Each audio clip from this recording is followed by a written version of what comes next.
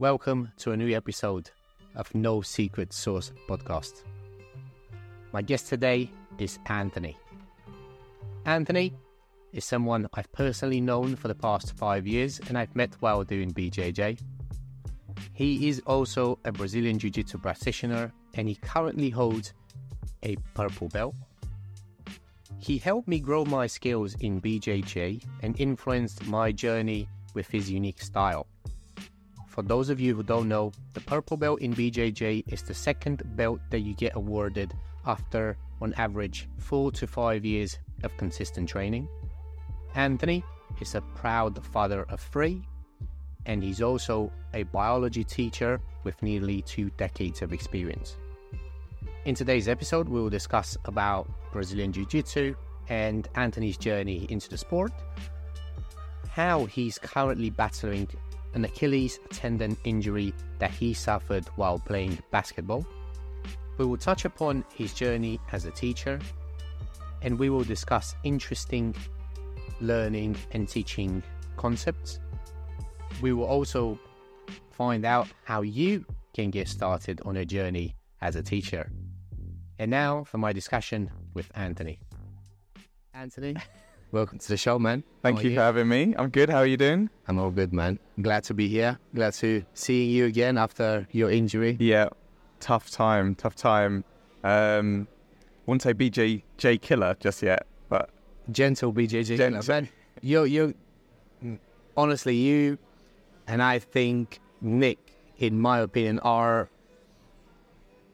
the people that once you roll with, your whole game needs to evolve and needs to change because you realize how many layers are to this game is ridiculous. Your game as a jiu-jitsu player is so incredible. It's so gentle and yet deadly. It is deadly. I appreciate that. But you also, I saw, before you got your blue belt, your game also raised. And I think that then sent me home to do more homework. Thanks, man. And then I think everyone's just feeding, you hear this a lot, but everyone's just feeding off each other. Yeah. And then now there's like you pushing everyone, Mehdi, Daz, everyone comes now and Alex as well. Everyone does their bit of research. Everyone steps up. And then all of a sudden the moves don't work anymore. So you've got to go back. And it shocks me because I noticed like you'll get me on knee on belly a couple of times. And then all of a sudden I'm like, where has this come from? Yeah. So now I've got to go home and be like, right, I can't let Charlie do this to me again. I've got to research all sorts. So I think we're all just helping each other, and it's been good. Like, I still feel like a blue belt at heart, though. I feel like you're always. The belt says something else. Right? Yeah. You're purple, man. You're purple. I'll take that. You deserve it. You have it. I really think you've been doing it for a long time now, and you can see your game has changed so much, especially since. Because let's be honest, the cough situation has slowed a lot of us down, right? When we couldn't train for, nearly a year, right? I would have done it, though. If I'd have known people were doing it, I would have... Yeah, we're still doing it. Yeah, some people were secretly, and if I'd have known, I would have joined them, but... Yeah, it would have...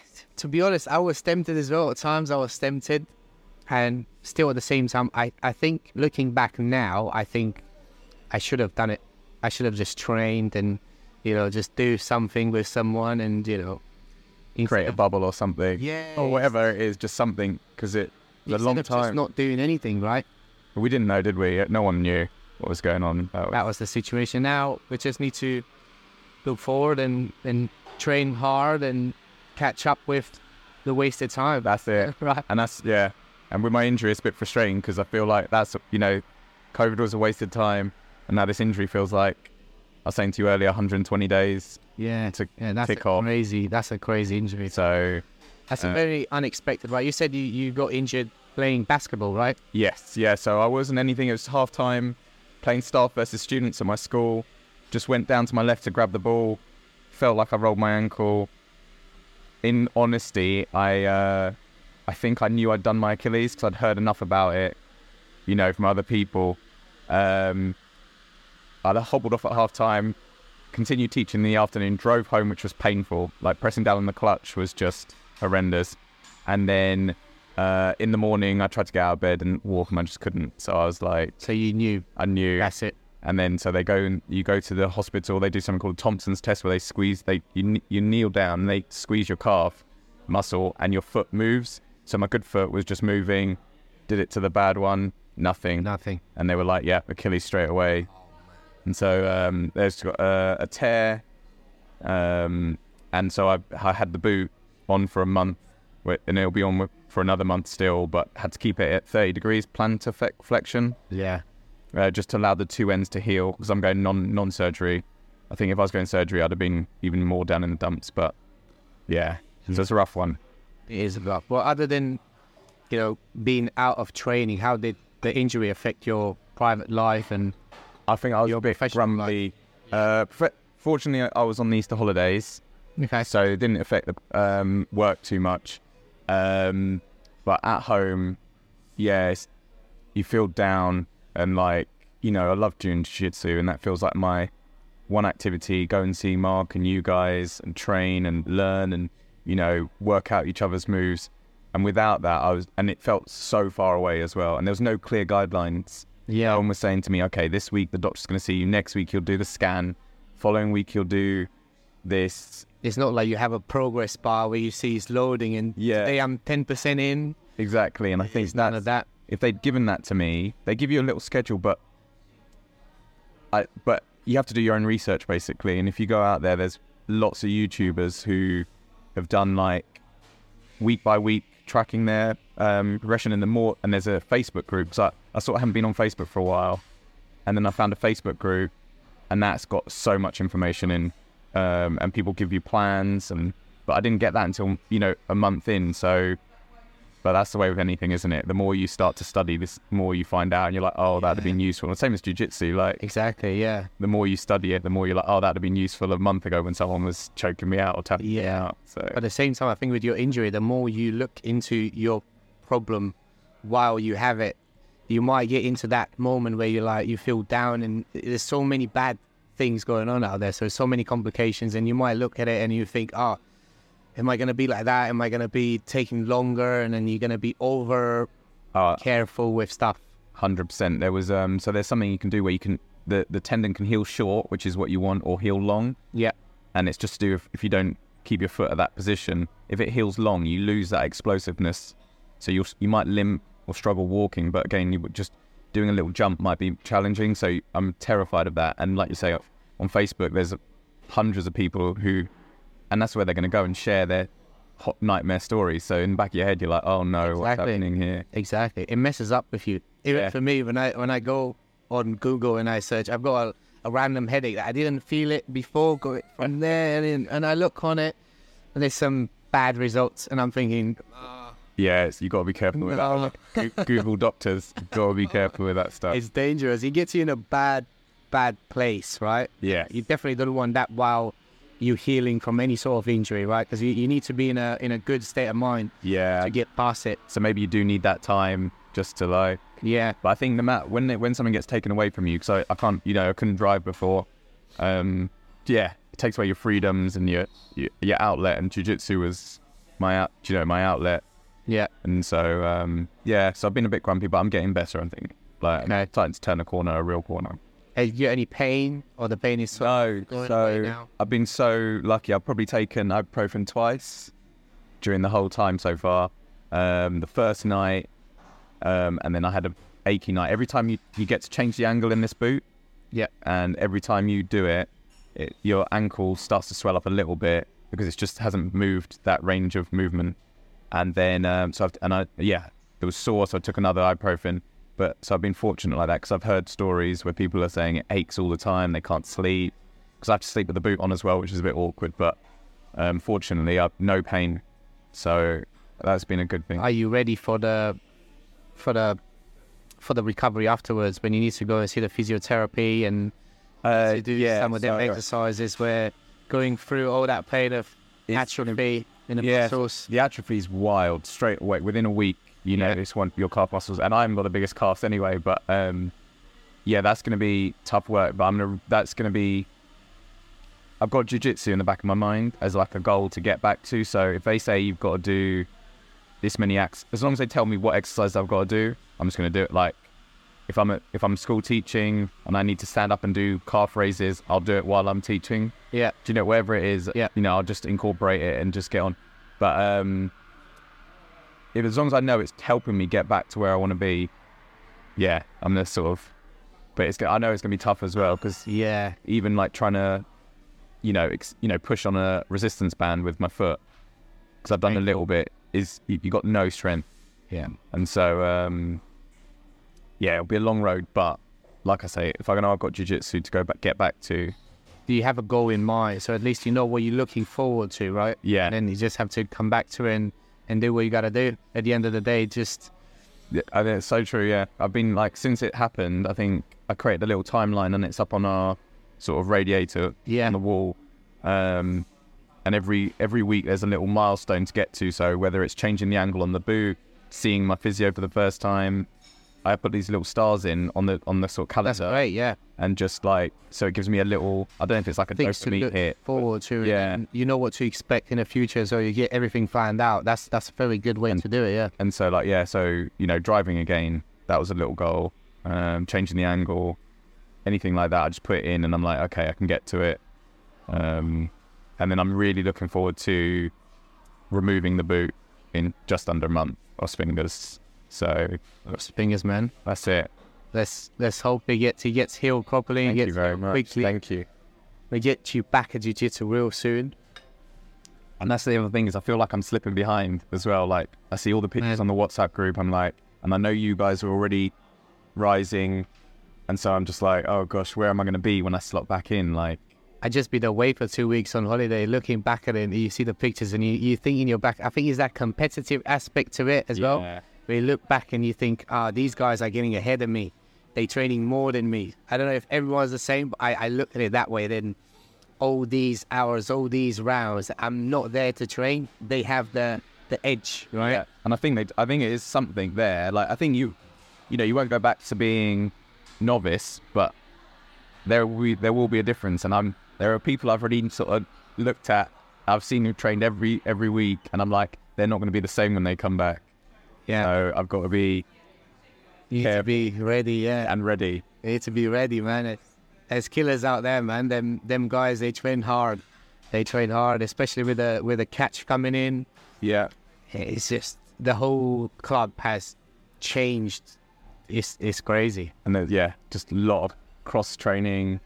And it's exciting as well when you see a couple new white belts in there. You're like, oh, okay, what are they like? Are they wild? Are they, So, just trying to push forward with that at the moment. That's good, man. Yeah. But let me ask you this, right? Because I honestly, since I know you, we always spend the time, we always had a chat, we always talked about jiu-jitsu and things like this. But I never had a chance to ask about you. Like, who is Anthony? Who is he? What do you do for a living? So I'm a teacher, teach biology at a school in Isha. Been doing that for 15 years, 16 years maybe. I'm a father, 3 husbands, and jiu-jitsu player. I think that's my job, my home, and my passion on the side. Enjoy music, movies, TV, bit of basketball. Enjoy it to my day. Unless he ends up with one playing anymore. Used to be a bit of a rugby player, not a very good standard, but I think that's why I enjoy the jiu-jitsu again, is there's that contact. I think that's so important, and it's one thing I know when people join, sorry to break about jiu-jitsu again, okay. When people start jiu-jitsu, they're afraid of that distance and that contact. Yeah. And then what you notice is after a while people start to be like, it's all right to be that close to someone else and in their space, and so you get comfortable being squashed by someone. And exactly. But to begin with, people are a bit like, what's going on? I think that's how I felt when I started. I felt a bit claustrophobic, right? Because it was like people getting into your personal space, and even worse than that, they're way too close. And then 1 minute goes past, you get choked out, and you think, okay, this is different, right? This is a different sport, different game. No, it's good, and and I still get you know, some of the bigger guys, if they're on top of you and side control, and it's, you know, there's times there's pressure on you, and you got in your head, it's running through my head. I'm like, am I going to tap to this? And I think you know, and you go, no, I'm going to ride it out. Yeah. I'm thinking of Daz. Daz knows there's times where we've both been uncomfortable with each other, and like I've seen the time, and sometimes I'll look up at the clock and go, if there's 30 seconds, I'm going to ride this out. And I think that's a good mindset, and sometimes guide you by other things that are a bit rougher in life. If you can hold your breath and just dig in for a little bit longer, maybe you have to tap at the end, but sometimes you're like... You learn when to tap, right? Yeah, exactly. You learn when to tap by sometimes maybe tapping a bit too late. But I've noticed that in, you know, seeing your journey as well, like when, you know, you used to tap to these things, and then all of a sudden, it doesn't work anymore. Ride it. And then I'm like looking at myself and trying to work out what's going on. And then, because you think everyone's going to stay the same, I think. And like, even if you're getting better, you know, the gap changes and it gets closer and closer. I think that's the difference. It's crazy because what I've noticed in our club where we train at, we get better, right?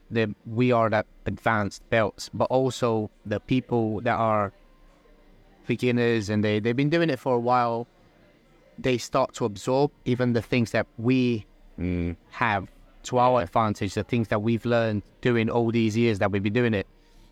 They absorb that real quick just because we can share it differently now. Yeah. We sort of like adapt to what we know, and they just see it and they adapt to it, and they're like, and they just take it, right?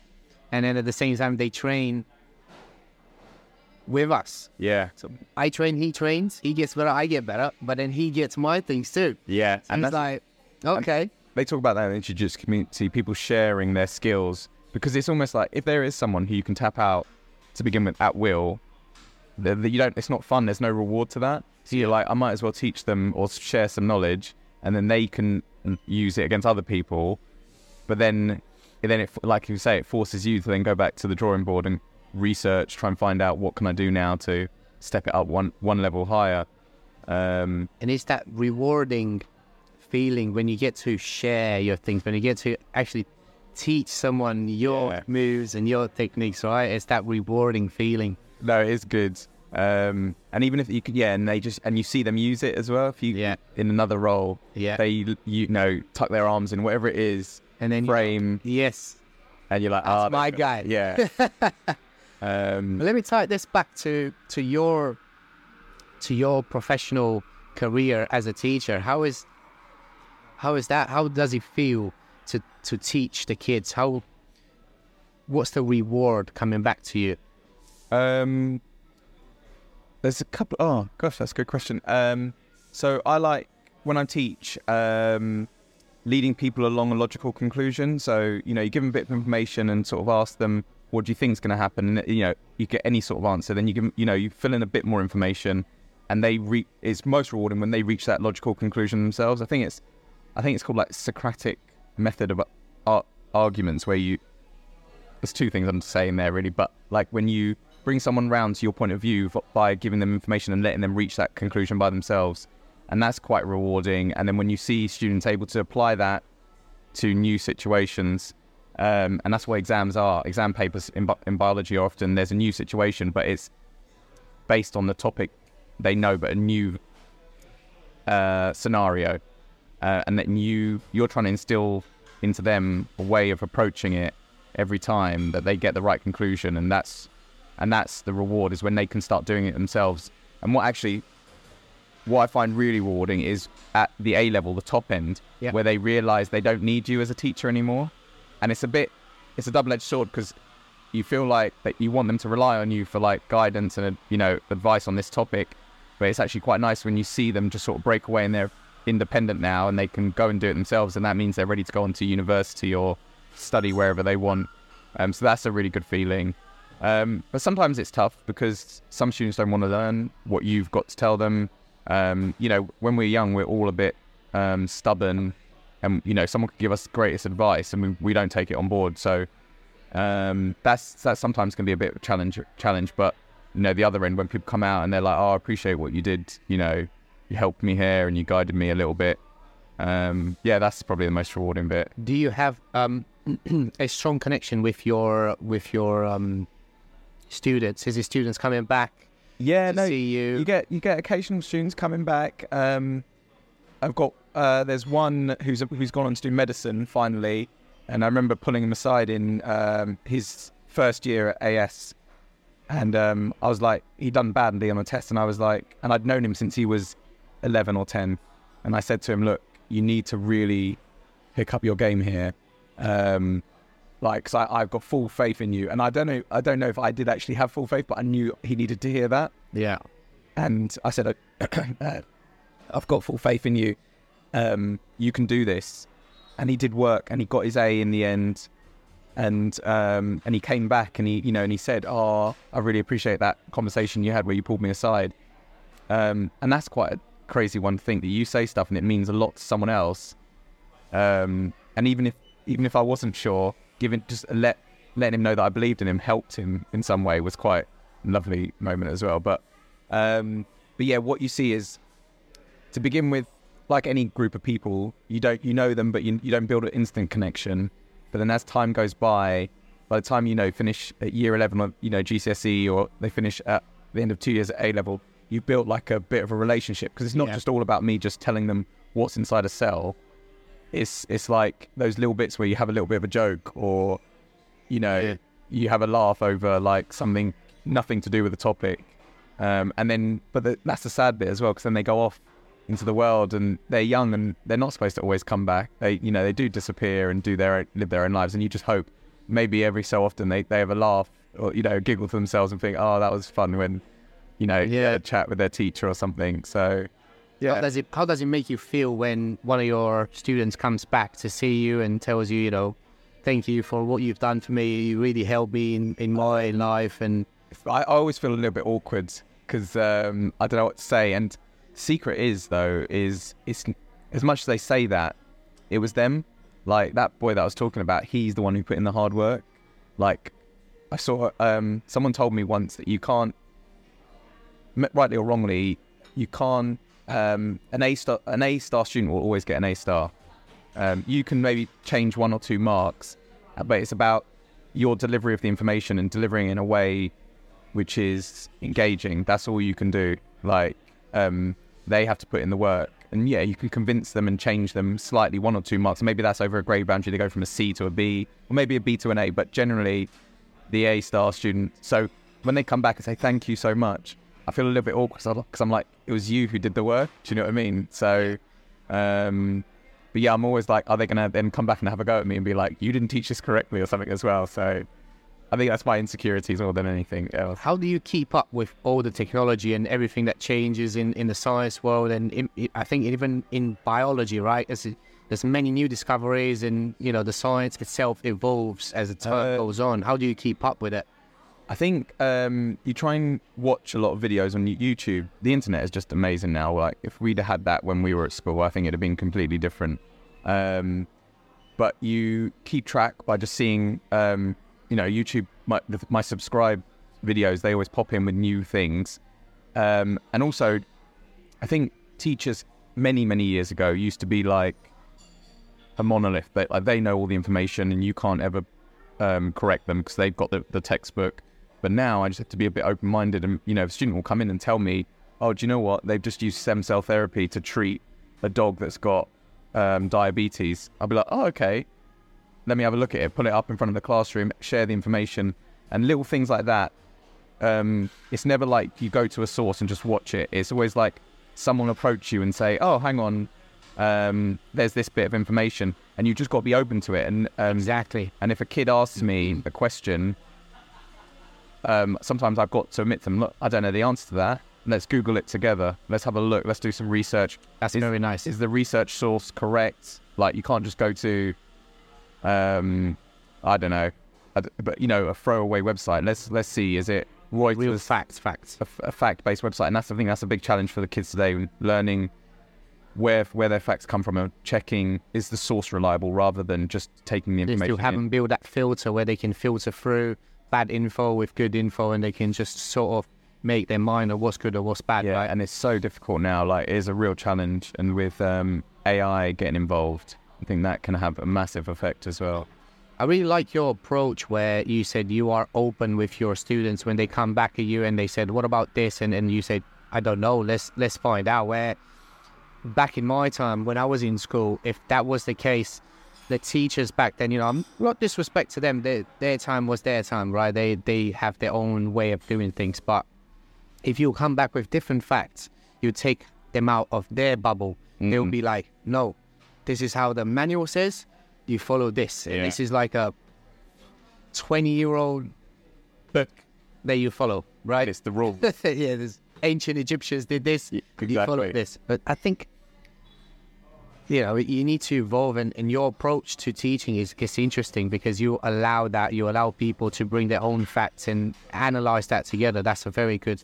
I think it also stems from like insecurity as a teacher, because you think these kids come in, they want to ask you everything and you've got to know everything. Yeah. But it's just insecurity. You don't want people to think you don't know everything and then you've got no answer for it. And again, relating back to Jiu-Jitsu, if you ask Mark might say, I'm not sure about that, but I can find out, or go and speak to Martin down at Reigate. Or equally, if you say, Mark, here's a move, he'll be like, oh, that's a good one. He'll let you explore, but not be too defensive about it. Yeah. And I think that's, helpful. And it's insecurity. I think it's insecurity because I know some teachers are still like that. They won't be rigid, but it's too dangerous. The kids have got laptops in front of you. Yeah. They've got access to all the information. I can only hold a little bit in my brain at any one point. So that's something that you always keep in mind. You always feel insecure with the information and everything that flows around. Yeah, because there's so much out there, and I think I'm also scared of me being really confident about a statement saying there are something ridiculous. There are no dogs with 3 legs, and then the kid types up how many dogs are there with 3 legs. There's 30,000 dogs in the UK with 3 legs, and all of a sudden now I look stupid because I was trying to make an absolute statement, and now the kids will be like, oh, what about other things you say now? Are you absolutely sure about that as well? So you've got to show them that you're not perfect, and that and they'll respect that, I think, as opposed to trying to blag it all the time. Definitely, and I think that helps you to evolve, right? Because you're not stuck in your own ways. You're open to everything. In order to grow, you need to be open to new information to come in, right? Exactly. So 15 years of teaching, right? I think so. So let's think. What might be longer. I always head counting. So I started training in 2005. First teaching job 2006. So what's that? Wow. It's almost 20 years, 2 decades. That's terrible. That's a long time. Time flies. Time does fly. Doing good. And that's what. And then, Jiu-Jitsu again. When I see people wasting their time not turning up to training, you're like, oh, you see these young ones come and go. Yeah. I'm like, you're missing out, guys. Stick with it. Because if you stick with it, you'll be belted up in no time. Yeah, you just got to keep that consistency going. But people got their own journeys, haven't they? Anything? Well, you have your own choices, but I think martial arts for any sort of individual is a must, especially now where, at least in my opinion, people are pushed and they get programmed towards online. Everything is online. All the meetings are online. Yeah. You sort of don't have that human connection. And then you go into like a jiu-jitsu environment and it's too much human connection. Yeah. And you might feel a bit uncomfortable, or you might just ride it and then you get to evolve with it, right? Yeah. But it's so important to get out there and experience life as well. Someone put up a quote, I think it was Daz, saying that you'll fear death more if you aren't making the most of your time. Exactly. And like, I'm paraphrasing completely. There was something more profound than that. But it's like, open yourself up for experiences. When you asked me about coming on this podcast, immediately I was like, oh, anxious, with everything with me, I'm anxious. And then I'm like, well, give it a go, because what's the worst that can happen? And I'm experiencing them how we're making a connection. Yeah, exactly. As opposed to me just sitting at home, watching TV or texting you. This is much more fun and just interactive. And it's very rewarding to meet people that are, especially for me, someone that I look up to and someone that has good information to share, good thoughts, right? It's a very good, well spent time, right? Yeah. And I appreciate you saying that, but I always feel like, you know, with me and you, we're feeding off each other quite a lot. Yeah. So, like, you know, you'll talk to me about stuff at Jiu-Jitsu and say, no, you know, this isn't working, which I always appreciate as well. Like, sorry, I always bring it back to Jiu-Jitsu. That's okay. That's okay, man. It's something that we both have in common. It's something that I think we both enjoy quite a lot. You know, Jiu-Jitsu is what we do now. It's probably, at least for me, it's one, I don't even know if I can call it a hobby no more. What is it? The Jiu-Jitsu. Is it past hobby? Is it? Yeah, I think it's more like part of the life, isn't it? Yeah. It's you. It sort of does define you, I think, yeah. Yeah. Not like define you completely, but it's like... It's sort of, because now you just go around and everything that you do, you sort of relate to Jiu-Jitsu, and then you walk around and you think about a technique, and it's so much part of you now, right? And even with my little ones, I have tried to get them down to do it. But like if we're wrestling, I'll be thinking about it, and I'm trying to like position them in ways that they start to like think about how they might, you know, react if they were sparring. But no, it's good. I think like, yeah, you were talking about doing catch wrestling last night. Yeah. It was a tough session, man. We did some sweeps on the floor. We did some guillotine defense. I think you're not going to enjoy that, because when you come back, people are going to be defending you. A little trick, man. I can't tell you, but you will see. All of a sudden, my moves don't work anymore. No. And then a proper catch wrestling round at the end of it. I lost because I wanted to go. I went on my back, and I went for a Kimura, my specialty, trying Kimura, either bait to flip them or submit them. I don't think I was far from submitting him, but my back was on the mats. That's the thing, different rule set. Yeah. And with Jiu-Jitsu, like one of the guards is playing from your back or playing, and so as soon as and we must have had that trained into us over the last 4 or 5 years. So, yeah, to suddenly switch that off and not be able to go to your back. You go for the thing that you do automatically, and then all of a sudden you think, oh shit, I can't do that. And then you try and adapt and adjust, and then you're like, it's a bit too late now. I might try and do something else, and it just messes up your mind. It's almost entirely. like, it takes you out of that bubble, and you're like, And then you're thinking again like a beginner. Yeah, exactly. I felt like a beginner. More than just... I felt like a beginner. Yeah, no, when we've done a couple things with catch, you know, I've always struggled with it. Like, and it favours the big guys, whereas I think Jiu-Jitsu, you got something in favour if you're a little bit smaller. Like, you know, everyone says if you're stronger and bigger, you're going to have an advantage in any martial art. Yeah. But there's sometimes with Jiu-Jitsu, you can be the smaller guy. You know, as long as you got the right positioning, you can work with it. Yeah, that's the whole magic. I think that's what got me to like Jiu-Jitsu a lot, because at some point you'll realize that it's more of a mental game, where you start seeing moves and baiting people to do certain things and attack them from a different angle and so on. There's not that much of it has a sort of physical aspect to it, right? Because you're going to get tough throws where you have to turn the volume up, right? But never escape the strength. Exactly. Sometimes you have to use it, but... And then at the same time, you get people like Nick. There's no strength involved. There is no strength involved, and you muscle him up, and then he still flips you over, and you think, how did that happen? And he uses his force very precisely. Yeah. And like all of a sudden, he sweeps you you're from fairly dominant position. He'll sweep me from side control, top side control, and you're like, how did you do this? But then again, he'll then sit there and talk you through it. And then you're like, okay, now I can work with this. One thing I'm going to add up with Nick that got me is the fact that he tells you what he's doing. You know that he's about to do that, but you still can't stop it. Yeah. You still can't stop it. And it's that sort of like a guy with his bow and arrow, right? It's going to shoot the arrow precisely right to the bullseye. That's what he's using his energy. Yeah. Straight to the bullseye, straight to the point that he wants to get to, right? Nick is a very interesting individual, man. As a as a jiu-jitsu guy, and I think I'm not sure if you agree, but when he came, it was a shock for most of us. Yeah, it was. I remember everyone when I was a blue belt then as well. So whenever someone comes in with a higher belt, you're like, oh, what's going on here? There's like magic surrounding them. And his stature, he's a bit smaller, but it's ferocious still. He's ferocious and technically sound. But I think he's got a few tricks up his sleeve still. Yeah, that he's keeping from us. But we'll work it out slowly. We just got to pull it out of it. Yeah, we just let him do his thing, and then we just analyze and take it away. Yeah, and I found that with any.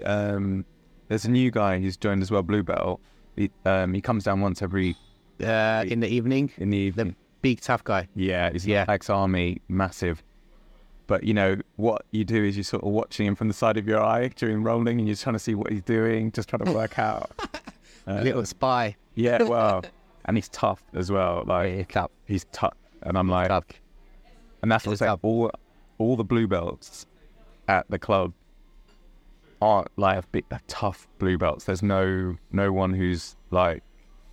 So I don't feel like that's why I don't feel like the perfect belt. Is because I feel like I struggle with every single one of them. Yeah. And everyone's, it's a battle, every single one. And I think that's good because we don't get the belts as regular, I think, as other clubs perhaps. I think some other clubs, they give it out a little bit more frequently. But when you've got it, especially a blue belt, you've earned that. Like, you put in the hours for that. For me, the way I was looking at it for quite a while now, I was looking, okay, I got a blue belt. It's not strapped up. But I'm not a blue belt as a skill. I will identify myself as a blue belt when I'm 4-strap. Yeah. Before the time I get my purple belt, that's when I'm a blue belt. That's when, realistically, as a jiu-jitsu journey, or how complex this whole thing is. Yeah. When I'm nearly to go into the next step, that's when I'm a blue belt. Yeah. So maybe that's how I feel is exactly like I'm just a beginner purple. Yeah. But that's why I feel still more blue belty. Yeah. Like you say, if I got stripes on my purple over time, then maybe I'd feel more comfortable in that. I think that's again with your mindset and how even you, going back to your teaching, you're still open to new things. You're still open to be wrong and to be right in certain areas. Even jiu-jitsu, right, where yes, you are a purple belt, but yes, you still have loads to learn, right? So you're still not cocky about it. You're still open. Yeah, I'm just aware of that. There are massive gaps in my knowledge with jiu-jitsu, even as a so-called purple belt. There's a lot of gaps that, like, foot locks, ankle locks. We'll get back to that. All of that. And I know, because I knew you went into the deep Ashton stuff, and I was like, there's a lot here that I don't utilize necessarily, and I know at some point it's going to come around, and I have to deal with it. It's just that it's, we fall back to our comfortable things. So I like playing, taking the back, rear naked, bow and arrow. But I know that I should be pushing myself towards Ashi and things like that, and Dilhiba. There's always a time for it, right? At the same time, because you've got your things that you do and you're good at it, right? Yeah. And then that gets you through all these roles where you start mastering your style, and then whatever you add into it, because at the end of the day, there's so many different options out there. You can't master them all. You're going to have a basic understanding of most of them. Yeah. But you're going to have your game, right? What you do now is probably what's going to take you to your black belt. And it's just going to refine that to that point, right? Yeah. And I also think, again, my own insecurities are, if I'm going against a particularly tough white belt or blue belt, I don't want to experiment too much. And it's the wrong mindset. Yeah. Because I'm insecure about my own belt. Do you have that in mind where you think, oh, I cannot be tapped by a lower belt? Yeah, and I have to check myself. I have to check it a lot. And when I do get tapped, I have to be like, that's good for you, because you were thinking you were better than you were. Yeah. And that you can't be tapped by someone. But the truth is, everyone's going to catch you. Everyone's going to catch you. Yeah. And it's going, you just got to learn. Because everyone talks about having no ego, but I think we all do. We all do, yeah. And we're all like, can't let this. But then but then you're not. Just have to keep it in check, right? Yeah, just have to have a healthy ego. Yeah, and be like, all right, I'm gonna be competitive, but then like you say, if you go against some white belts, there's no point in you.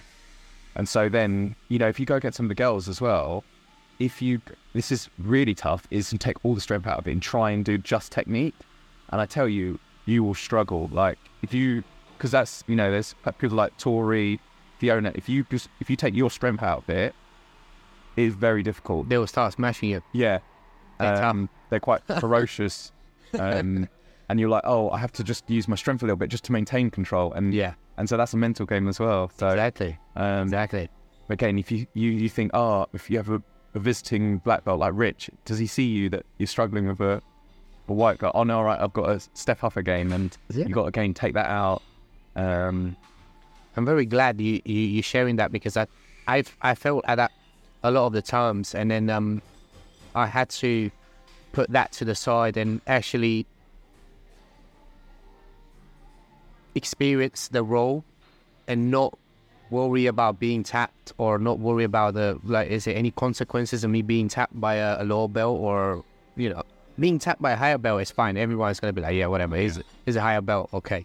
But even that, if you take that and you analyze it from the perspective of trying to see, what did I actually do wrong? Why did I get tapped?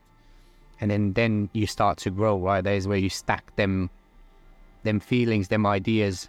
Because most of it is like, at least for me, when I roll with people, I have that feeling. I feel what they do. Yeah. Most of the time, you can't see what they're planning to do, and how the roll goes from like someone outside or someone from the sidelines. You can't see like them, right? Yeah. You feel, you have that tactile sensitivity, right? And then when I feel that, okay, they're going for it, and now I'm analyzing, I'm going back a few steps. How did I get here? What is actually gonna happen from now on? If I'm just gonna be tapped, I might as well understand why. What you did wrong. Yeah. How do you think about while you roll? How do you analyze your rolls? Do you know what? It's more for me after the roll that I analyze it. I saw you did this. You brought your journal to class and you're writing down afterwards. I used to have a spreadsheet on my phone, and I'd take 5 minutes at the end of each session, and I'd type in who I went up against, and I'd be like, what they did well against me, and I was like, what could I stop, or how can I counteract it? And that then led me to a YouTube search. How do I stop Charlie floating on me with knee and belly, or how do I stop his knee and belly without giving my arm away for a Kimura sort of thing? Yeah. So yeah, it's about reflection. Whereas I think sometimes I've been there, you go into the Monday night sparring and you're just fighting, and that's all you're doing, fighting, and you might win, that's fine, or tap someone. But if you don't reflect on it, you're just at the same level. And I've been there, for months sometimes I won't even reflect properly, but you've got to train yourself to do that as well and be like, right, what am I doing wrong? Why am I getting tapped here? Yeah. I also find quite useful sometimes, if you are finding you're quite confident against someone, is giving them more and more rope to hang you. Yeah. So if you're in an arm bar, get closer and closer to them, almost putting it on, and then see how far you can get to them putting it on before you can escape. Yeah, that's what I found very interesting, because your opponent is about to go to tap you, right? Yeah. You see it happening before it does happen, and then you sort of, I'm just gonna allow it. I'm just gonna play with it, and then see what I did wrong. Yeah. While it's happening, right? Because then it's gonna happen anyway. Another thing that I personally have done, it was setting a particular technique that I'm gonna drill. For how long? So let's say like the Ashi. Yeah. The Ashi Garami with the entry, I was drilling it for I think 3 months, and then I just had that technique in mind and so I knew I'm gonna entry it, and then from there I'm gonna sweep, or I'm gonna footlock, or whatever lies within the technique. That's what I'm gonna drill. And then if I get past, I get past. And then because I get past, by doing that technique, I can improve that technique. Yeah. Because everything else can happen in between. It can happen, right? I don't have control of everything else, but I can see what happens with this particular technique. But it's quite frustrating if you do it during a live roll, because if they do pass you... That is when you get the most out of it. Yeah, but then you get frustrated with yourself because you can't get back. You can't almost go, can we reset back to that position? Because you might have taken you a long time to get into the right spot. But I think it's the way to do it. A lot of people say, you know, you just do a lot of podcasts and people talking about jiu-jitsu and they say have set goals in mind. And that's why I was asking how long, and you're saying 3 months. 3 months. Not just one evening. Not like, I'm just going to... It's like, force yourself. If you're going to play guard, what do? You know, what guard am I going to do? Stick with it for... You could probably now, if you look back at it, you can see me. There was times when I was doing only Achilles. There was times when I was doing only straight ankle lock. There was times when I was doing only spider guards. There was time when I was doing only kimuras. So you can see that I was doing only one thing for a longer period of time until I got to feel different aspects of it, right? I'm still not perfect, but I still got a slightly better understanding of that move and what can happen. Yeah, rather than just sticking to close guard, you know. Yeah, because then you can go into a roll and then there's the unlimited possibilities of what can happen from a roll, from a guard. Yeah. But if you have one specific move, if you get passed while doing that, you know, I got passed while doing this move. And so I need to adjust that. So then next time I'm going to do it differently. Yeah. And then if he passed, then he did pass because that happened. So now you start putting the pieces together, right? I was doing that with Dillahiva, and very quickly you caught on, because I was getting people and I was getting to the back. You know, you do that. Is it called the Matrix, or do you know which one I'm talking about? Crab ride? Crab ride. You sort of get in, but then very quickly you were like peeling legs off, pushing them down. I think it's Matrix as well. I'm not sure. I think it's Matrix crab ride. But you know when you're like, I know crab ride is, that's the word I was going for though. But but then when you were like defending it, I then had to go back and try and find, and then your search becomes more difficult. It's like, how do I continue with the Dillahiva when they've stripped off the grip? Do you know what I mean? Then you get it's adding on, and and it's hard to find these things. So, and also instructionals to find these things are very expensive. Yeah, like because it's the fancy thing now, isn't it? Yeah, there's what the big names are, the Gordon Ryan, what's that? And I'm like, Gordon Ryan, obviously the best person to learn from. But is it instructionals cost? Is it though? Is it the best person for you to learn? That's the most important thing. Well, I've read a lot of reviews, and you know, it's this thing. I'm very tempted to buy it, but it's like £200 or £150. And that's stopping. That's a barrier. It's almost too high. But then I'm like, well, then the question is, how serious are you about your jiu-jitsu? But I'm like, I'm serious about it. But £200 in one go. I'm gonna suggest this one. Is literally recently it came up. It's another guy that I really like. He's a black belt. It's Jordan teaches jiu-jitsu. Yeah, love it. Yeah. He released a new product now, which is a oh man, he does prevent injury on the mats. He does, but then now he got jiu-jitsu theory. Yes, and it's just $99 or something. Yeah. I was looking at it, I was like, that's very tempting. He's a good one, and there's an email. There's a weekly email that he says weekly. He's hit and miss with that. Yeah, Jordan teaches jiu-jitsu is a good one. He's great, man. He's great. I really like. When I was learning from him, I really like because he goes into the principles of things. Yes. There's no tricks. There's no, magic pill. You need frames. You need Phoenix arms. You need grips. You need this and that in order to go to any other positions. So I really like that. He's sort of like John Danaher on positions and principles and ideas, but it doesn't get you to sleep. Yeah, that's the thing with Danaher, which is fantastic again, but very hard going if you're trying to sit there and like watch it for an. You could be stiff. It's the best episode to go to sleep on. Yeah, just play it in your ear. Yeah, man, it's legit. And he obviously knows what he's talking about, but he's just. And if you're serious, you'll do it. You'll sit down. You'll force yourself. But you want to make it fun as well. That's the thing. I'd never want jiu-jitsu to feel like it's not fun as well.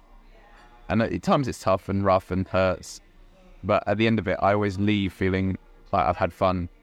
Sometimes I don't, but most of the time. Sometimes you know, the drive back home with the windows down in silence. There are so many of those ones as well, and Daz is good at putting that on the WhatsApp group. But there, a couple of them where you leave and you're thinking you're a bit angry. And I was thinking, it reminds me, I think sometimes, you know, Michael Jordan in The Last Dance, he'd create scenarios that someone's wronged him. And I think we do that occasionally. We're like, that person tapped me up. I'm gonna come back and get them next time. That's the competition aspect of it, right? Yeah. And that's fine, I think, as long as you don't go and when you see that person, you're not trying to rip their head off. Yeah. You just use it as motivation to get better and like, all right, okay, I'm not going to let Charlie get me with that Kimura next time, or Alex with that Kimura. And definitely. It's a very interesting to look at it that way, because I think a lot of us, we have that thought at the end of all the rounds, at the end of the day. You did your session, you get tapped up by, you know, people, and you go back home and you think, I'm gonna get him. He's not gonna get that on me. I feel that way a lot of times. But I'm trying to take a step back and just enjoy it. Use it as a learning experience. Yeah. Okay, but he's not going to get me with that move. How do I prevent that happening? Stop leaving my elbows out so wide so he can grab him and like. Yeah. But like I say, it's harder now with everyone getting better, because I know that everyone's doing the same. Everyone's doing their own research at home. Yeah, that's like, even that with their own research. I've stopped watching YouTube videos. I stopped watching the Instagram reels with fancy move and banana splits and all that stuff. I've stopped, man. But there was a time when I felt like I need to watch all of them, and I was watching so many. Yeah. And I thought I'm learning, but I think it was counterproductive, because I didn't get the principles, the basics. It was an overload of moves. Exactly. So I was learning all these fancy tricks and, you know, but I couldn't pass the guard. Yeah. Or, you know, I couldn't hold someone inside control for a long period of time. So then you think that if I can't do that, then how can I do a fancy, you know, bow and arrow? I think that's the journey though, isn't it? That's the journey of Jiu-Jitsu, is you go through this phase where you're like, and you start trying to collect moves, but you can never remember them all. You get to that feeling where you feel like a kid back again, isn't it? Where you like all these fast, flashy. Yeah, and you have all these techniques and all these moves, and I want that. Yeah. And you start, you know, trying to learn everything, but at the same time, you can't catch everything. You just have to put one step in front of the other. But that's so exciting when you see a white belt come in and you're like, you've got that ahead of you, that bit where you're thinking about it all the time. And it was, you know, like, you're like so obsessed with it because you're like, this, and then, you know, they find out, they find Jordan teaches jiu-jitsu, or they find... And you think, I don't have that edge no more, because they know about T-Rex arms. But it's so fun, like, that bit where you're like, you know, you buy a book on it, you're reading a book on it, and then, like you say, I don't collect as many moves anymore, but I do like principle-based ones, and also just a commentary of rolling footage. There's a guy I found I think he's called Mega Rolls BJJ, and he does like a handful of videos. He's a brown belt, big guy, and but he just talks through what he's doing, and he's very playful with it. And it's the commentary now that I'm enjoying, not the technique side, collection of moves. Yeah. But I do like, again, people sending me occasional clips of moves, and I'm being like, okay, that might be something I can use, because people start to know if there's a collar involved. I might like that one. So, but yeah, commentary I found of rolling. But yeah, I feel I've got to step up at some point and bite the bullet and get this Gordon DVD, because I think he might have Danaher's principles, but in a more palatable fashion. He's still very technical with his terminology, but I think it's less put you to sleep than John Danaher. Yeah, definitely. Yeah, so I've got to bite the bullet, I think, at some point. Don't know, man. Maybe this is the perfect time while I'm not doing it. Is just sit at home and read and research as much as possible. But yeah, I think you would definitely get some value out of it, 100%. Yeah, 100%. But it's nothing. You still need to apply it in real time. You need to drill it. You need to focus on that move for a longer period of time and just But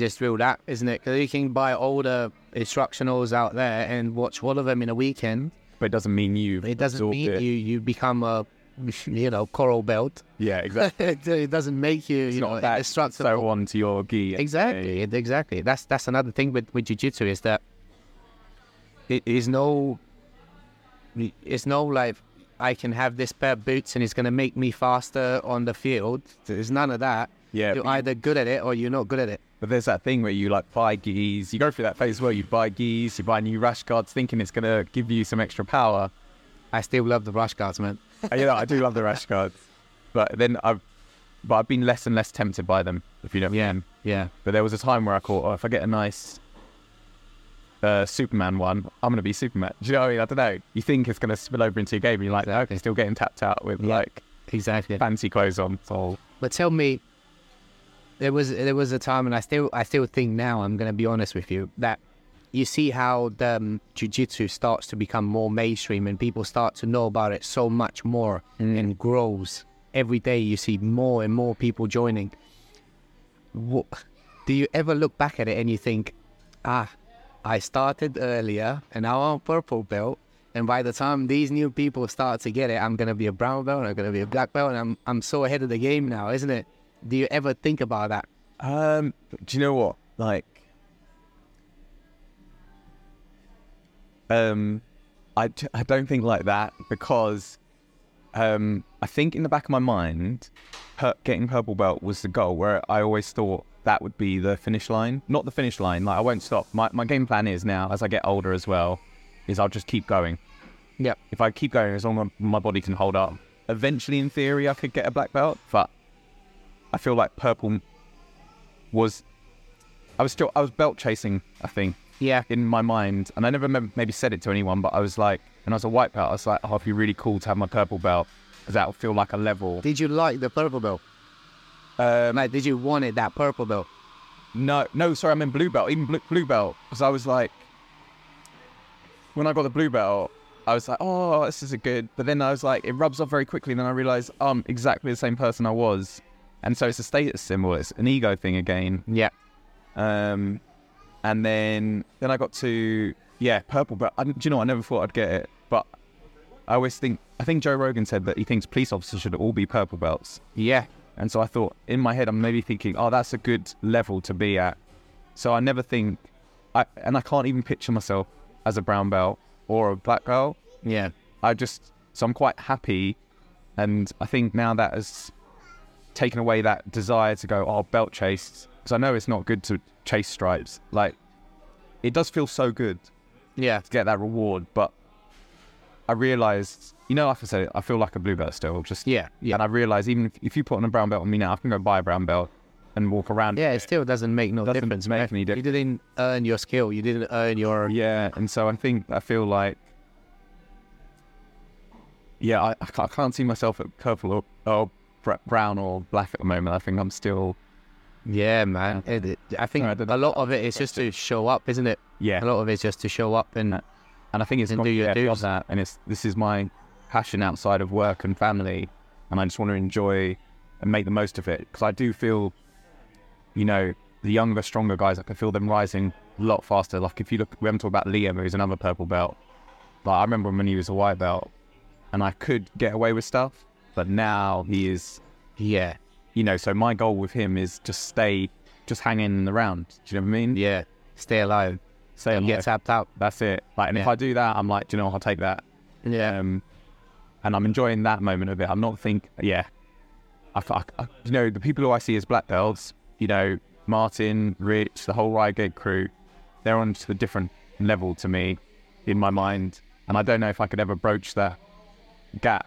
Well, I don't know, maybe... Still good when time will tell. I think what they say is that most of the people that get to purple, they will get to black. Yeah, I've heard that. And what would you say about this statement where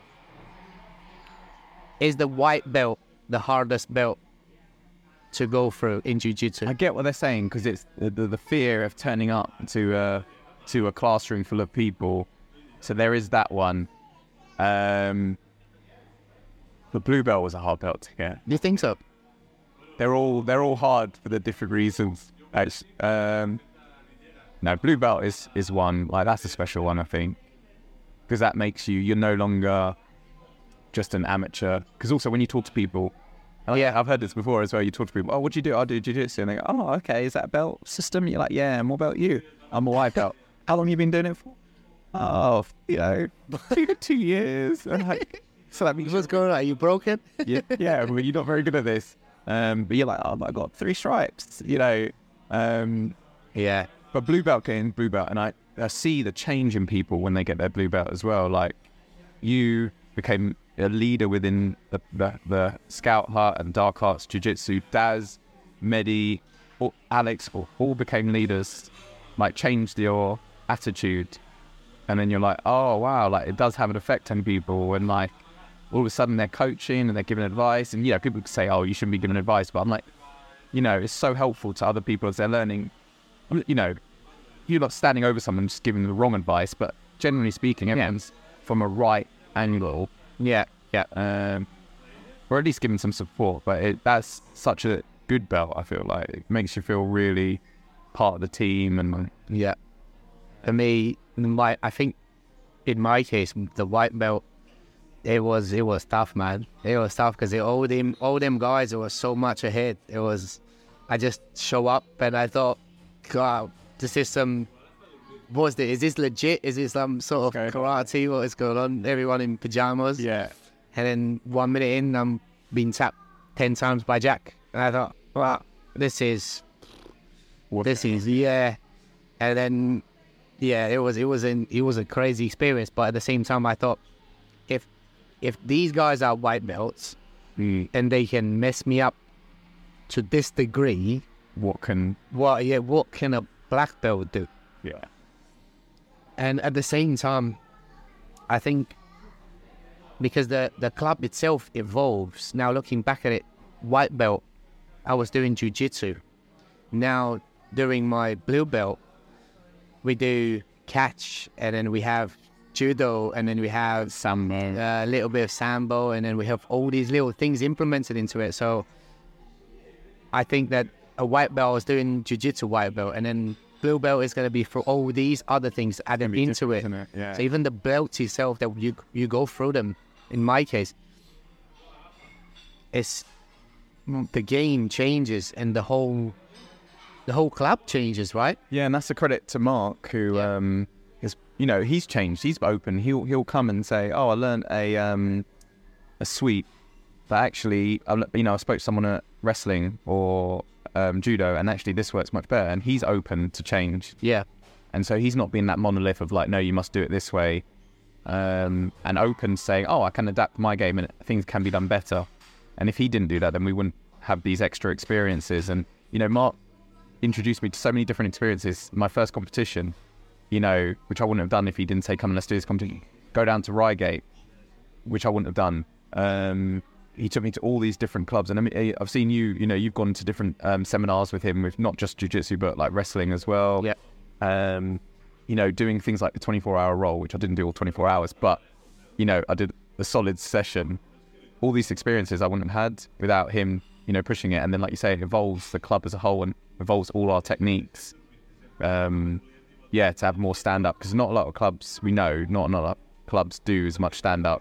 Yeah, because it's scary, I think, for us. Non-judo people doing a throw is scary. And also, collision between forces. My ribs are terrified. Yeah, and my ribs are. If we keep doing it a little bit, every sparring session on a Monday, we start with a couple of rounds of takedown. Even if we don't necessarily always fight like that because of the mats and whatever it is, but at least we're exposing ourselves to it, that when we go to a competition. Yeah. Because I had that. I was, you guys did a shark tank with me once for one competition, and it was all takedown. I spent 3 months on takedowns, and there was a specific one we were going for. And but unfortunately, when I got to the competition, I didn't even get a chance. The guy called guards, and then you're like, oh, what's happened? But I was ready for it at least. Yeah. And I think that's all we can do, is just try and be ready for as many different looks as possible. Tell me more about your first competition. How did that go? Okay, so my first competition was It was Joker Tricks Academy. Okay. In, I want to say, Crystal Palace.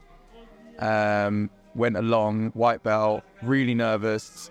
I'm a terrible person for nerves, so like I will. And the first time you ever competed in any sort of martial arts? Don't tell me you did karate when you were a kid. Yeah, I did taekwondo. But like when I was 8. No. So I'd say this was the first main competition, Jiu-Jitsu, where I was a bit with it. Really, really nervous. So I get so anxious. Like I think about it for months. From the moment I sign up, I wake up every morning and I feel sick. Like, so I start to sign up later to competitions because I get so anxious and I feel sick. And I'm like, and I'm looking at everyone. Everyone looks as tough as they could be, and they're just other white belts. But I'm like, This person is a Terminator.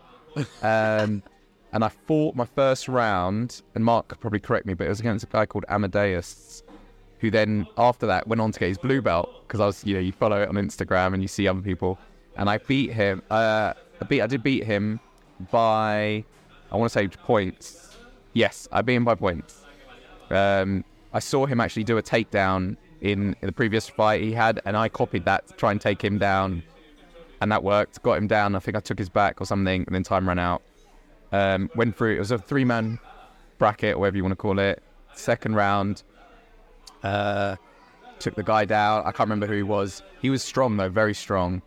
And again, won on points. And so I won gold, which was lovely.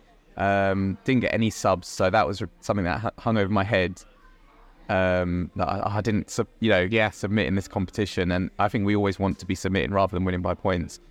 So it was good to win. But it hung over my head that I sort of won by default because I didn't quite finish someone.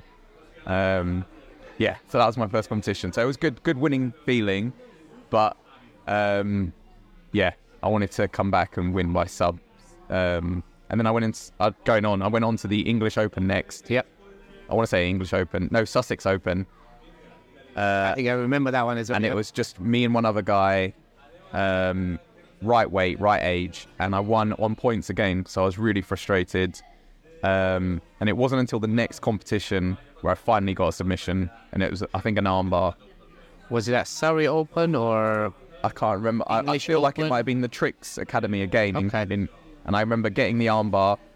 I put it on, and I thought he was going to tap, and he didn't. Because normally people tap and your arms out, even if it's not there. Yeah. And I remember looking up at the referee, being like, "Is he tapping? Is he going to tap? Should I tap?" So then I picked Mark Shack, just readjust. So I got in nice and tight, secured the shoulder, and I remember feeling a bit back. So as I pulled down on his arm, I could feel his elbow, like sounds that didn't sound right. Yeah.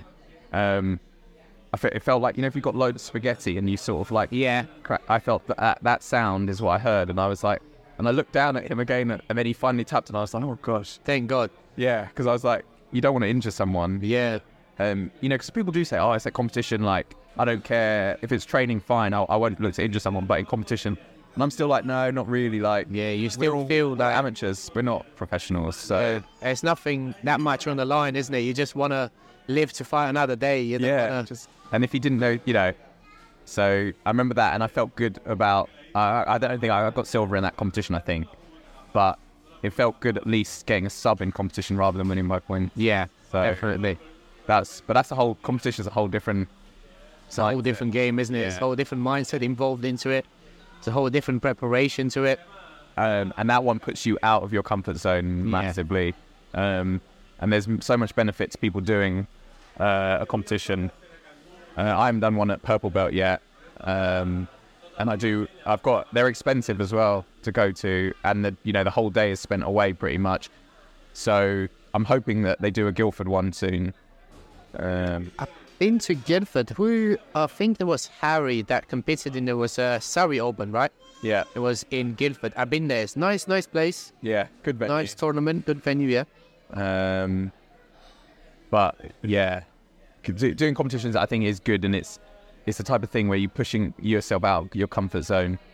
And I know that sometimes I can get well within my comfort zone. I go to training, I train with the same people, they know my moves, I know their moves, but it's good when Mark pushes you and say, oh, come to Reigate. Yeah. Because doing that, you're just going to go against people you haven't trained before. Yeah. And that's the scariest thing. And what unexpected, right? You don't know what they're going to bring. Yeah. And if you can get over that fear, it's a good skill to take into the rest of your life. Like, can I go for that job interview? Why not just give it a go? The same way as the competition, just give it a go. Yes, you're going to be uncomfortable, going to be a bit scared, but life's about dealing with those.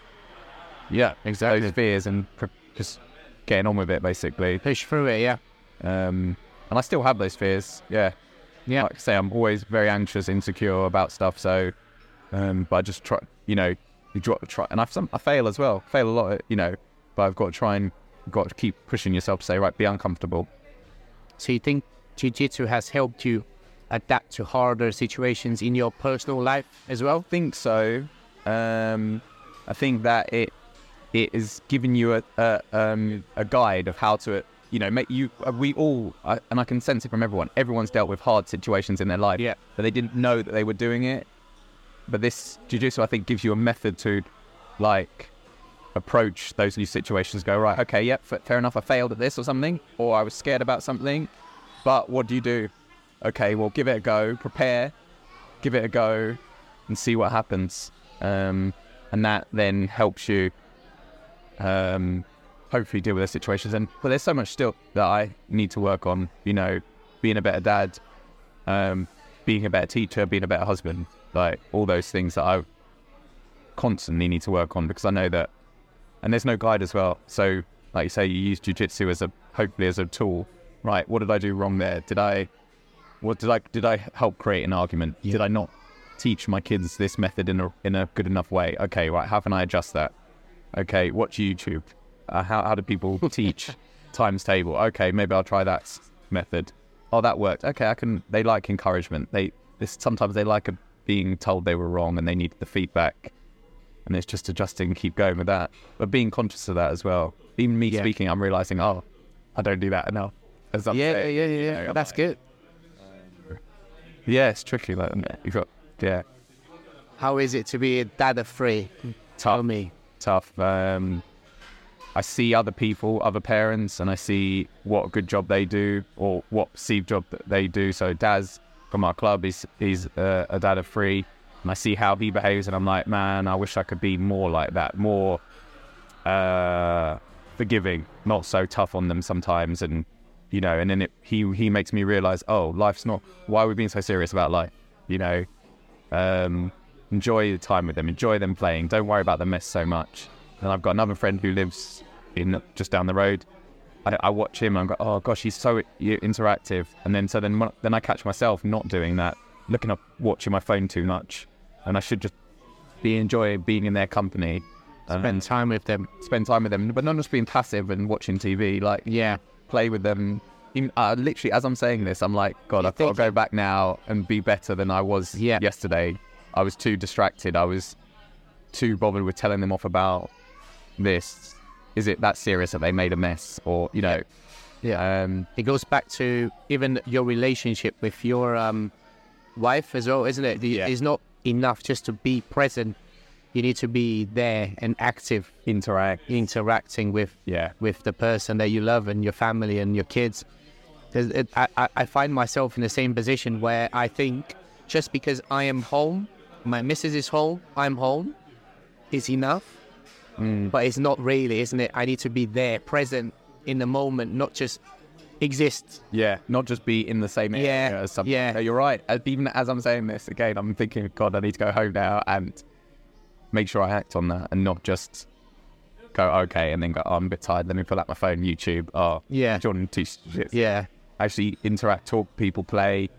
Make the most of each moment. It's hard, isn't it, though? It's hard. It is hard when you have all these distractions all around. Yeah, and everyone's got their distractions. Everyone's got their issues. Gosh.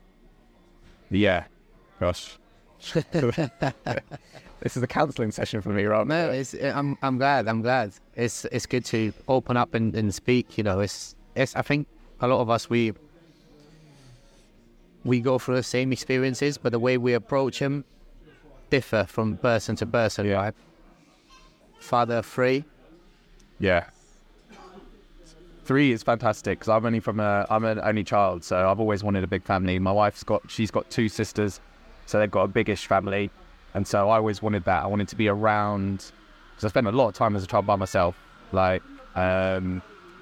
so I wanted to feel the movement of other people. I wanted to experience Christmases where there's loads of people around. Yeah. Playing games.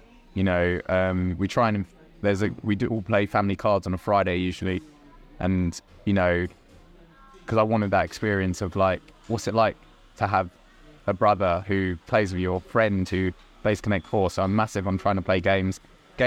Probably do it more than I do, but yeah, I wanted to experience that big family feel, and I'm just fortunate because I've got other situations where you've got friends who struggle to have kids, or they've had to go through IVF, which is a whole stressful battle for people. And so I'm so grateful that I was able to have 3 little ones. At times it's tough, you're tired. My wife does a fantastic job. She holds down the family. She's the glue. How old are your kids now? 8. So they're not 2 years apart, but the oldest one has just gone on to the next year. So she's 8, 5 and 3. So I think we're coming out of the sort of tougher zone where we were changing nappies and not getting sleep. When they were was it 5-3-1? Oh god, that was tough. 6-4-2, 7-5-3, and now it's 8-5-3. And when it's just you gradually get more freedom back. The problems change. There's different problems, but you get a bit more freedom, which is good. But what I found is, there are little hurdles in life that you get stressed about, and then you pass those hurdles, and then you don't realize, and then you forget about them. And so I think that teaches me not to worry so much about the problems. So I was worried about, what primary school are they going to get into? And you're stressed about it, and you're worried, and then they get into that primary school, and then you're not worried about it anymore. Yeah. But then it's the next one, and then will they give my sibling rule to get my youngest into the same school? Because that would be terrible. And you worry and worry and worry, and it happens, and you're like, why did I worry so much? And I need to learn to use that don't worry about so much every time there's the next issue, all the way up to when are they going to start driving lessons? Can they book a driving test? But yeah. It's an interesting journey, isn't it? Being a father is a very interesting thing. Yeah. It's tough. It's tough as well. I don't think I'm not a completely sane person as well, so I don't know all the answers, and here I am. Am I even, raising normal people? Do you know what I mean? Yeah. I don't know all the answers. How can I be responsible? But, you do it in time. Yeah, it's fantastic. It's a fantastic experience. It's hard. Jiu-Jitsu, it's hard, but there's reward come to it as well, massive rewards. Yeah. It's interesting. Kids, man. Kids, it takes you into a different stage of your life, right, where you enjoy things differently, and then you have different activities that you need to explore. What are the things that you enjoy doing with your kids right now? What activities? Games. My mum is a maths teacher, so and so one of the things I think I did with her a lot was do maths. So every day we do a little bit of maths, and sometimes they're great, sometimes they're not, and we get in little arguments, but I love doing that and seeing them evolve as at some point they can't speak, they can't say words, and then they put words together, and then they can say sentences, and it's same with the numbers, that the logic, seeing them learn how to count, and that is fantastic.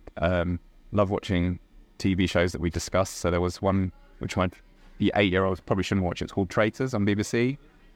It was about you're trying to eliminate people, and you don't know who the traitor is, and you've got to work it out. Okay, it's interesting. It's a game called Mafia that I used to play as well with my friends, but I think I've seen that one, a lot of ads on social media with the Mafia thing. Oh, it's great. It's fantastic. But it was watching with her and seeing that she was starting to work out the little problems and things like that. So that was fantastic. Swimming, enjoy going swimming or seeing them swim. We haven't been able, I was saying to you before, we haven't been able to go away abroad because also 3 kids is very expensive. Yeah. But we go down to Cornwall every summer. Seeing them getting the sea and swim around in the sea has been really probably number one thing in the year, highlight of the year every year. So yeah, that's it. I really, looking back at it again, I really wish I would have had a chance to do more swimming than I did when I was young. It was quite expensive back in the day for us, and then my family would not be able to afford for me to go as much as I should. Yeah. So I really think that's a very, very good sport for kids to start with. It develops them. And skill that you need just in case. Yeah. Like I've fallen off a canal boat once, and I just know that if I hadn't been able to swim, I would probably drown. How did that happen, man? Tell me more. We were in a lock, and the canal was, like the canals, what they do is they have this lock where water rise to rise the boat up or drops them down. And I was at the back steering the boat. It's stationary, but the mooring rope to keep the boat in, just somehow it just went behind my leg, and as the water rushed in, it caused the rope to come taut, and it straightened, and it flipped me. Oh wow! Legs over my head, backwards, right by the propeller, and I just this could have ended in I could have banged my head, knocked myself out, and died in a canal which had been full of rat poo and waste, and not a very glamorous day. And I remember just being able to, natural, I could swim at that point, and but I couldn't swim until I was 13, which was okay. I should have learned much earlier. Yeah. And the only reason I could do it was my friends. We used to go to the swimming pool, the local swimming pool, and they dragged me into the deep end and went down to the bottom, and I touched the bottom and I got back up, and it was almost like a switch. Like I'd been trying to swim for years before that, but it was knowing that if I couldn't swim, I could drop to the bottom and push myself up. Yeah. And soon as I worked that out, I could swim. It was the weirdest switch, and then all of a sudden I could do lengths and wherever I needed to do. So really weird one, yeah. I am still afraid when I go anywhere and I can't touch the bottom. I still feel that. I still feel, you have that feeling in your chest. Oh yeah, I've done that stomach. It's just like, I can't feel it. Well, I know I can float. I know I can work my way up to the top. But if I can't feel it, I'm so uncomfortable. It's a very interesting, I really wish I would have get more comfortable with swimming when I was a kid. So important to do, so important. That's a very important skill to have, Tell me,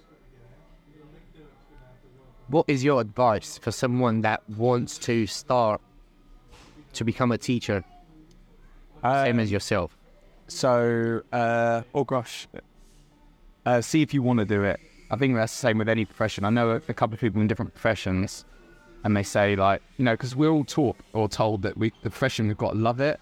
Yep. And I don't think everyone's fortunate enough to necessarily love their job. You can enjoy it, and I think that's good as long as you're enjoying it. If you're hating it, I think you've got to try and find something else that you don't hate doing. But see if you enjoy it, and see if you're comfortable speaking in front of people, because that can be quite intimidating. I have to sort of put on an act every time I'm in a classroom. I'm not naturally good at talking to a group of adults, or even just a group of people, so I have to put on a bit of an act. So that's one thing. So see if you're comfortable doing it, and then see if you can get some practice as well. And a lot of schools are open. If you say, you pass DBS checks or you've got some contacts friends, go in and have a look at it and see if you want to do it. But yeah, it's not always fun as well. How did you come up with the thought that you want to be a teacher? How did that happen? I was a teacher, so I think that was in the back of my mind. And then because when I finished university, I was like, I don't know what I want to do. And I went traveling around South America. Yeah. And then we would just hang out with a group of people, and then someone in the group was like, you should become, you'd be a good teacher. And I can't remember the situation, I can't remember what they said, but it just stuck with me, and I was like, oh, okay. And then I was like, as soon as I got back, I looked into it, and I went, it's called the Institute of Education in central London. And I was like, and I just looked into the process, and they were like, at the time as well, there's a massive shortage of science teachers. So I was like, oh, okay, I'll give it a go. They were paying you a little fee as well to do it. So it kept you going. I think I was... So you had like an incentive as well to do it. So it wasn't like you're just paying to train to do it, which I think you have to do now in some situations. And I was living at home with my dad, so I was like, I might as well give this a go. But how come did you choose biology? Why? My degree was human biology based. Okay. So, I actually secretly I think I wanted to be a chemistry teacher because it was Secretly. yeah. But then because you can train as a sort of general teacher of science, but I think I want to specialize in chemistry because chemistry is quite challenging. I'd say probably one of the most debatable, but it's biology is probably the easier out of the three. Physics and chemistry are quite challenging. Yeah. And so but the jobs open up and you apply for jobs. And I started off in a really rough percent school. Like I was not teaching anything. There was no science being taught. It was all behaviour, like control and management. And I was like, this. I felt unhappy. And I felt like I was dreading every morning when I woke up. I was like, oh no, I've got to go into work. And so I was like, this isn't right. So I actually quit that job.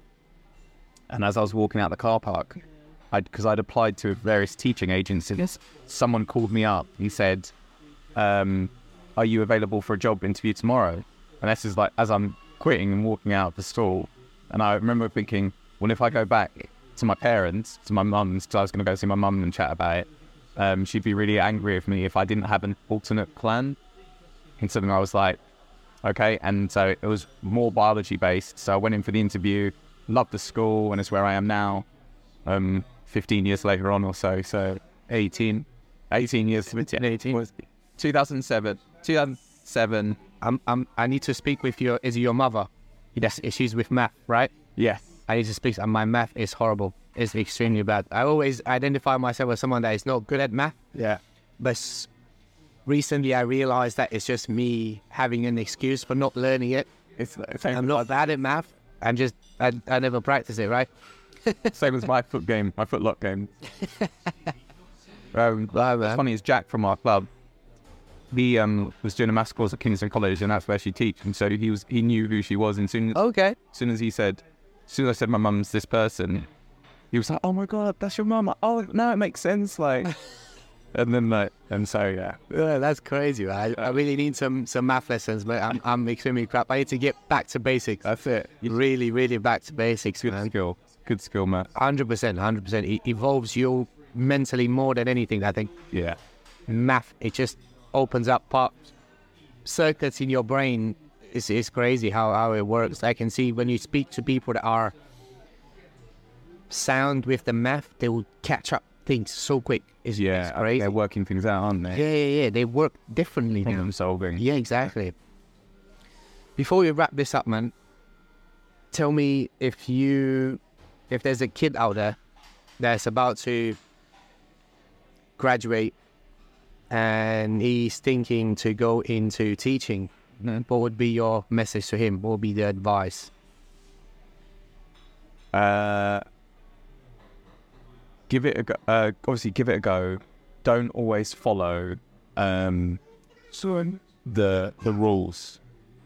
As in, I'm not saying be a rebel or anything like that, but people think there's a certain way to teach. And what I think is no one's right. There's no one way to teach anything.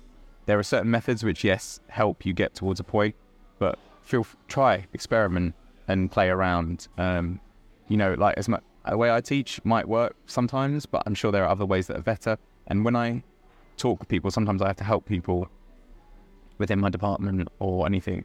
I often give them my advice, but I say, look, that's one way of doing it, and I don't know if my way is the right way. So that'd be my advice is, carve your own path, try your own thing. And again, I know we always go back to our Jiu-Jitsu, but there is no one way to do a pass or sweep someone. Find the way that works for you, and don't be afraid to experiment. So rip up the rules. If someone says you have to do it this way, that's probably not true all the time. That's right. So I think amazing. Yeah, just give it go, man. Give it go. That's amazing, man. Thank you. It was a pleasure speaking to you. You too, Charlie. This is the longest we've spoken. We were talking about a lot of jiu-jitsu. It's definitely the longest we've ever spoken, man. But it's nice just to, because I also haven't seen anyone for a while with my leg. Yeah. So it's good to hang out, Steph. So thank you. Anytime, man. I'm looking forward for the next one. Yeah.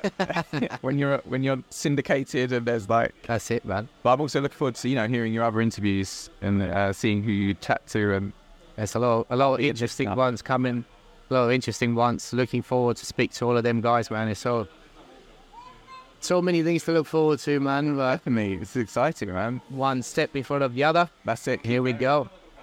Thank you. Thank you so much for having me as well. Thank you. To see. I thought we were going to slap bump there and go for it a little while.